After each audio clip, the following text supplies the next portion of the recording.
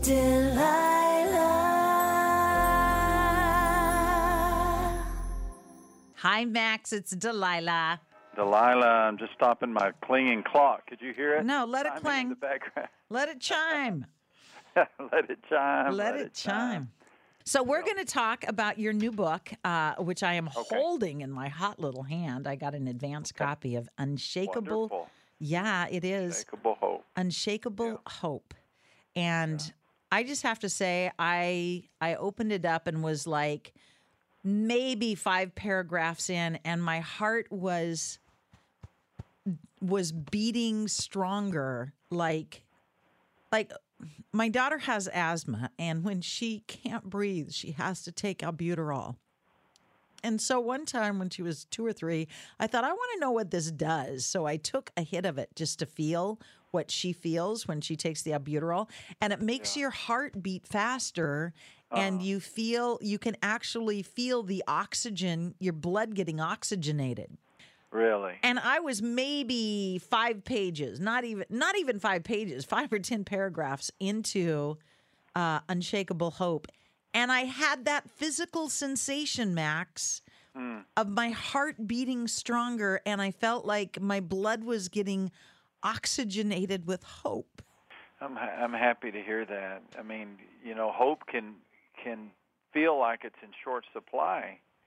And I feel like if we can just give each other enough hope to face these challenges of life that are so unspeakably difficult, these uphill stretches that we're called to climb, then we've done just such a great favor one for the other. Yeah, finding hope is not easy. It's not at all. It's not, but your gift of storytelling and taking stories that, are 2,000 or 3,000 years old and retelling them in a way that is easy to digest. It's like the albuterol from my daughter. It made her lungs able to absorb the oxygen. Your gift of storytelling, Max, makes us able to absorb the wisdom. Well, I really appreciate that. I really do. And, I love to tell stories, but I'm just an old preacher, and so every week I do what you do every night. You have a much harder job than I do. But every week I'm trying to find a way to encourage people. And so one of the tools I've used over the years is teaching people the promises of God. And there's about 7,000 promises of God in the Bible. And if we can learn to tap into the power of these promises, I really think that it gives us access to hope. They're kind of like an apothecary of hope, because whenever we face particular challenges, if we can be acquainted with the promises of God, we'll find that there are promises that match our problems. And getting acquainted with these promises really gives us a place to go. It doesn't mean it's going to be easy and there's not going to be some hard days, but I think it does give us hope that we're going to get through this challenge, and I'm going to stand on this particular promise to help me get through it. And that's, like I said, when I opened the book and started reading, that was what I was immediately impressed with, was your ability to take those promises and share them with us, the reader, even if you've been a believer for years or decades. It's easy, at least for me, when you're in a circumstance, to lose sight of those promises. Yeah. And to feel like the circumstance is so overwhelming. Yeah, it is. It's just, I sure would never want to leave the impression that it's easy. And I know that you're acquainted with really the dark night of the soul. Every one of your listeners has gone through seasons in which they wondered if they were going to make it through. And I don't think as a pastor or even as a friend I do anybody any favor by leaving the impression that it's easy. it's just all we can do some days just to climb out of bed. In fact, climbing out of bed can be the victory. But what I want to do is give. How about rolling out onto the floor? Rolling out, just landing on the floor. Huh? For example, here's a promise from God. It's in Psalm 30 and verse 5, and it's just such a beautiful verse. It says, "Weeping may last for the night, but joy comes with the morning." I've used that verse so many times as I sit down and talk to somebody after church or in their living room when they're passing through a tough time. And I just say, I know that weeping has come your way, but it's not going to last forever. It's really not. The promise is joy comes. It's not going to come as quickly as you might want, or even in the fashion that you want. But would you be willing to just be open to the possibility that joy is going to come? And just that verse, I think, Delilah, is an example of sometimes that's all we need somebody to do is just say, okay, weeping comes, but so does joy. We don't need an explanation, or even proof. Just a verse from Scripture to give us enough hope to roll over and fall out of bed. And fall out of bed. When I first, I was in my late 20s when I came to know God. I had a pastor that had me write verses on little note cards and tuck them in my purse or put them in the bathroom on the mirror. Or he said, wherever, you visit most during the day, he says, if you go to the coffee pot at work, tuck one by the coffee pot. Yeah. And I said, well, then that would be putting it in the refrigerator. But I did that. I took his advice and I wrote up, passages that were important, and I did that. And as I'm reading through Unshakable Hope, your new book, I'm going to do that. I'm going to actually physically copy down some of these wonderful promises and put them on note cards and stick them in my pocketbook and stick them on my refrigerator and stick them, on the mirror in the bathroom when I brush my teeth, because I need to be reminded of those promises right now. Yeah. The story that we've heard from the teachings of Jesus is the story of the two builders, one who built his house on the rock and one who built his house on the sand. What they have in common is that both of them experienced a storm. Where their stories diverge is that one house collapsed and the other house withstood the storm. So the message there is that all of us face storms. Young people, old people, rich people, poor people. Everybody faces storms. Some people are destroyed by the storms, and that's what we don't want to happen. We've got to help each other. We've got to help each other. And Jesus said the difference is the person who withstands the storm is one who hears my teaching and applies a life to it. So the idea is not just to hear, not just to know that God has spoken, but to begin building your life on top of a foundation, that says, okay, God said this. And so my emotions, those are sandy foundations. But the rock. Yeah, the rock. That's what we need, isn't it? That's what we need. I actually recently had an experience that I know is going to work great when I am out doing public speaking again or preaching again, because my porch was soggy. I went out on my porch, and when I would step on it, it kind of felt mushy. And so I kept saying to my hubby, you got to go look at the porch. This one spot, it feels kind of mushy. So he says, okay, I'll have my friend Doug come over and we'll tear off some of the decking and figure it out. So they tear off the decking, comes in, he says, great news, good news. Porch is just mushy in that one spot because the decking had got wet and da-da-da and dee-da-dee, and we just need to get some new decking. Great. A few hours later, they came in. They said, not so great news. Wasn't just a decking issue. Wasn't just the top layer. Seems like the beams that run under the porch that hold the porch up were not continuous beams. The builder had sistered them together and had not left enough space and didn't use heavy-duty screws. He just nailed 2 or 3 boards together and they've collapsed. Mm-mm. Great. So now they not only have to take the decking off, now they're going to have to replace some beams. The next day, my husband comes in and he's white as a sheet. And I said, what? He goes, well, it's a little bit more than just the decking or the beams. The pads, the cement pads that had been poured to hold the whole house, the porch is 12 feet wide and it wraps around the whole house. And there's a metal roof above that is part of the house. The pads that were poured under each post is 4 feet, 5 feet apart, should have been 3 or 4 feet square. They were 14 inches. Oh, no. And with all the bad weather, they had sunk down into the mud. One of them had sunk down 8 inches. Literally, my porch was falling off, which means my house is compromised. But all that to illustrate what you just said. So sorry that happened to your house.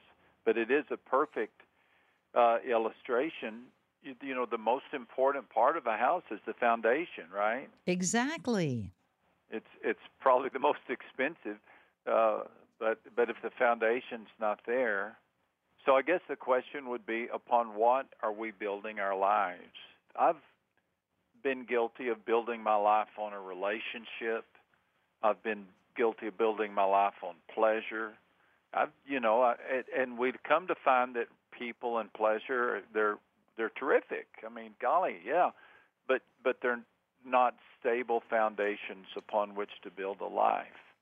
And so I think that's a great question, Delilah, that we could all ask ourselves right now, today, upon what am I building my life? Am I staking my hope on a person or upon a retirement account, upon my career?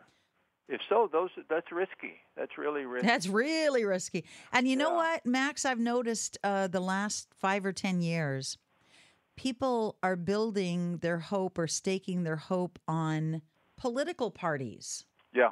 On the current economy. Mm-hmm. Yeah. That's the silliest thing I ever heard. Yeah. The Big Take from Bloomberg News brings you what's shaping the world's economies with the smartest and best-informed business reporters around the world. Western nations like the U.S. and Europe. Mexico will likely have its first female president. And then you have China. And help you understand what's happening, what it means, and why it matters. He'll get his yo-yos to Europe in time. But the longer this drags on, the more worry he's getting. They knew that they needed to do this as fast as they possibly could to get a drug on the market as fast as they could. I'm David Gura. I'm Sarah Holder. I'm Saleha Mohsen. We cover the stories behind what's moving money and markets. Basically, everyone was expecting, if not a calamity, certainly a recession. But the problem is that paperwork, as our reporting showed, is fake. As someone who's covering the market, I'm often very worried about an imminent collapse. I'm thinking about it quite often. Listen to The Big Take on the iHeartRadio app, Apple Podcasts, or wherever you get your podcasts. The Bible comes at the whole idea of hope very realistically. And there's a passage in the book of Hebrews I talk about in this book on hope, where the scripture says, "For we have this hope as an anchor for the soul." And that word anchor, A-N-C-H-O-R, not anger, but anchor, that speaks to me because I grew up, even though I didn't grow up on the coast, I did grow up fishing. And I know the purpose of an anchor. And you don't anchor a boat to another boat. You don't anchor a boat to a buoy. You don't anchor a boat to a tree. You drop that anchor to the bottom of the waterbed and you wait until it tugs against something that is so rock solid that no matter what storm comes, you're not going to be sucked out to sea. And this is what we all need. We just need an anchor. We need an anchor for the soul. And I would just contend that no other person can be an anchor. No political party can be an anchor. Really, no religion can, if you define religion just as, somebody's philosophy about God. But God himself, I really believe, can be that anchor. He can be that foundation. And consequently, we can have the promise of a solid hope for our soul. I love the picture you chose for the cover of the book. It's a red and white lighthouse on top of this massive rock, and it looks like a stormy sky out to sea. It's beautiful, isn't it? It's beautiful. That's got to be on the East Coast. Yeah, it looks like something along the New England shoreline. It looks like something you'd see in Maine, somewhere along that coastline. It's beautiful. But such a beautiful representation of what a lighthouse does in the storms of life. You've seen your share of lighthouses, I'm sure, right? Oh, yeah. I used to draw and paint them. I went through a season of lighthouses where I probably drew and painted 20 or 30 from the East Coast and the West Coast. Really? Yeah. I would go visit them, take pictures, learn their history, and then draw or paint them. But I don't recognize this one. Yeah. You spent a lot of your life along the coastlines? I have never not lived by the ocean. Is that right? I've lived on both sides of the U.S. I have never lived in the middle. I have always, probably because I was born, less than 2 miles from the ocean. I don't know. God just has shown mercy, and he knows I love the water. But I've always lived, Philadelphia was the furthest inland I've ever lived, and that was only 45, 50 minutes to the Jersey Shore. So yeah. I love the story of the lighthouse. I love what they do. How they work, and who knows how many lives have been saved by the lighthouses. But how many millions of lives have been saved by unshakable hope? Unshakable hope. You're a special, special soul, Delilah. Thank you. I know I've told you before, but I've been listening to you, golly, I don't know, over 2 decades. Could it be that long or longer? I've been on the air, Max. This September will be 44 years. Nuh-uh. Yeah. How could that be if you're not even 44? I know. Crazy, huh? How I found a magical time clock to turn back the hands of time. So, just like my porch, with the 18-inch cement pad sinking in the mud, my foundation quickly sank in the mud. But your book, Unshakable Hope, I hope anybody who is going through a dark time right now, who might be forgetting the promises of God or might be questioning them. I actually heard my own mouth saying, yeah, I believe in God. I just don't believe he cares about me right now. Yeah. And you know what? He better care about you. I mean, that's all I got to say. I don't need a God. That sounded terrible for me to say that. I didn't mean at all disrespectful, but God sure is shooting better to love us. He does. And I know that, but your book reminded me of that. Yeah. And he does. It's just that when your emotions take over, it kind of cancels out what you know to be true. And it does, yeah. This book, Unshakable Hope, for anybody who is going through a tough time and your faith has been shaken, you need to read this book. And if you're not going through a tough time, you should get this book as preventative medicine, because you're going to go through a tough time. Isn't it true? We're all going to go through stuff. What's that old line they say? If you're either coming out of a hard time, you're in the midst of a hard time, or you're just a calendar flip from a hard time. Exactly. So it happens. I take my vitamins even when I don't have a cold to kind of, prevent them. I take that airborne stuff when I fly in an airplane to prevent it. Yeah. So I'm saying, Max, anybody who's not going through a hard time needs your book, Unshakable Hope, because they're just that calendar flip away from something that might make them forget God's promise that weeping may last through the night, but joy does come in the morning. Joy comes. All right, Max, thank you. God bless you and your family, and God bless you for writing Unshakable Hope. Thank you so much. You have a great day. Thank you, honey. I'm Saleha Mohsen, and I've covered economic policy for years and reported on how it impacts people across the United States. In 2016, I saw how voters were leaning towards Trump and how so many Americans felt misunderstood by Washington. So I started The Big Take DC. We dig into how money, politics, and power shape government and the consequences for voters. With new episodes every Thursday, you can listen to The Big Take DC on the iHeartRadio app, Apple Podcasts, or wherever you get your podcasts.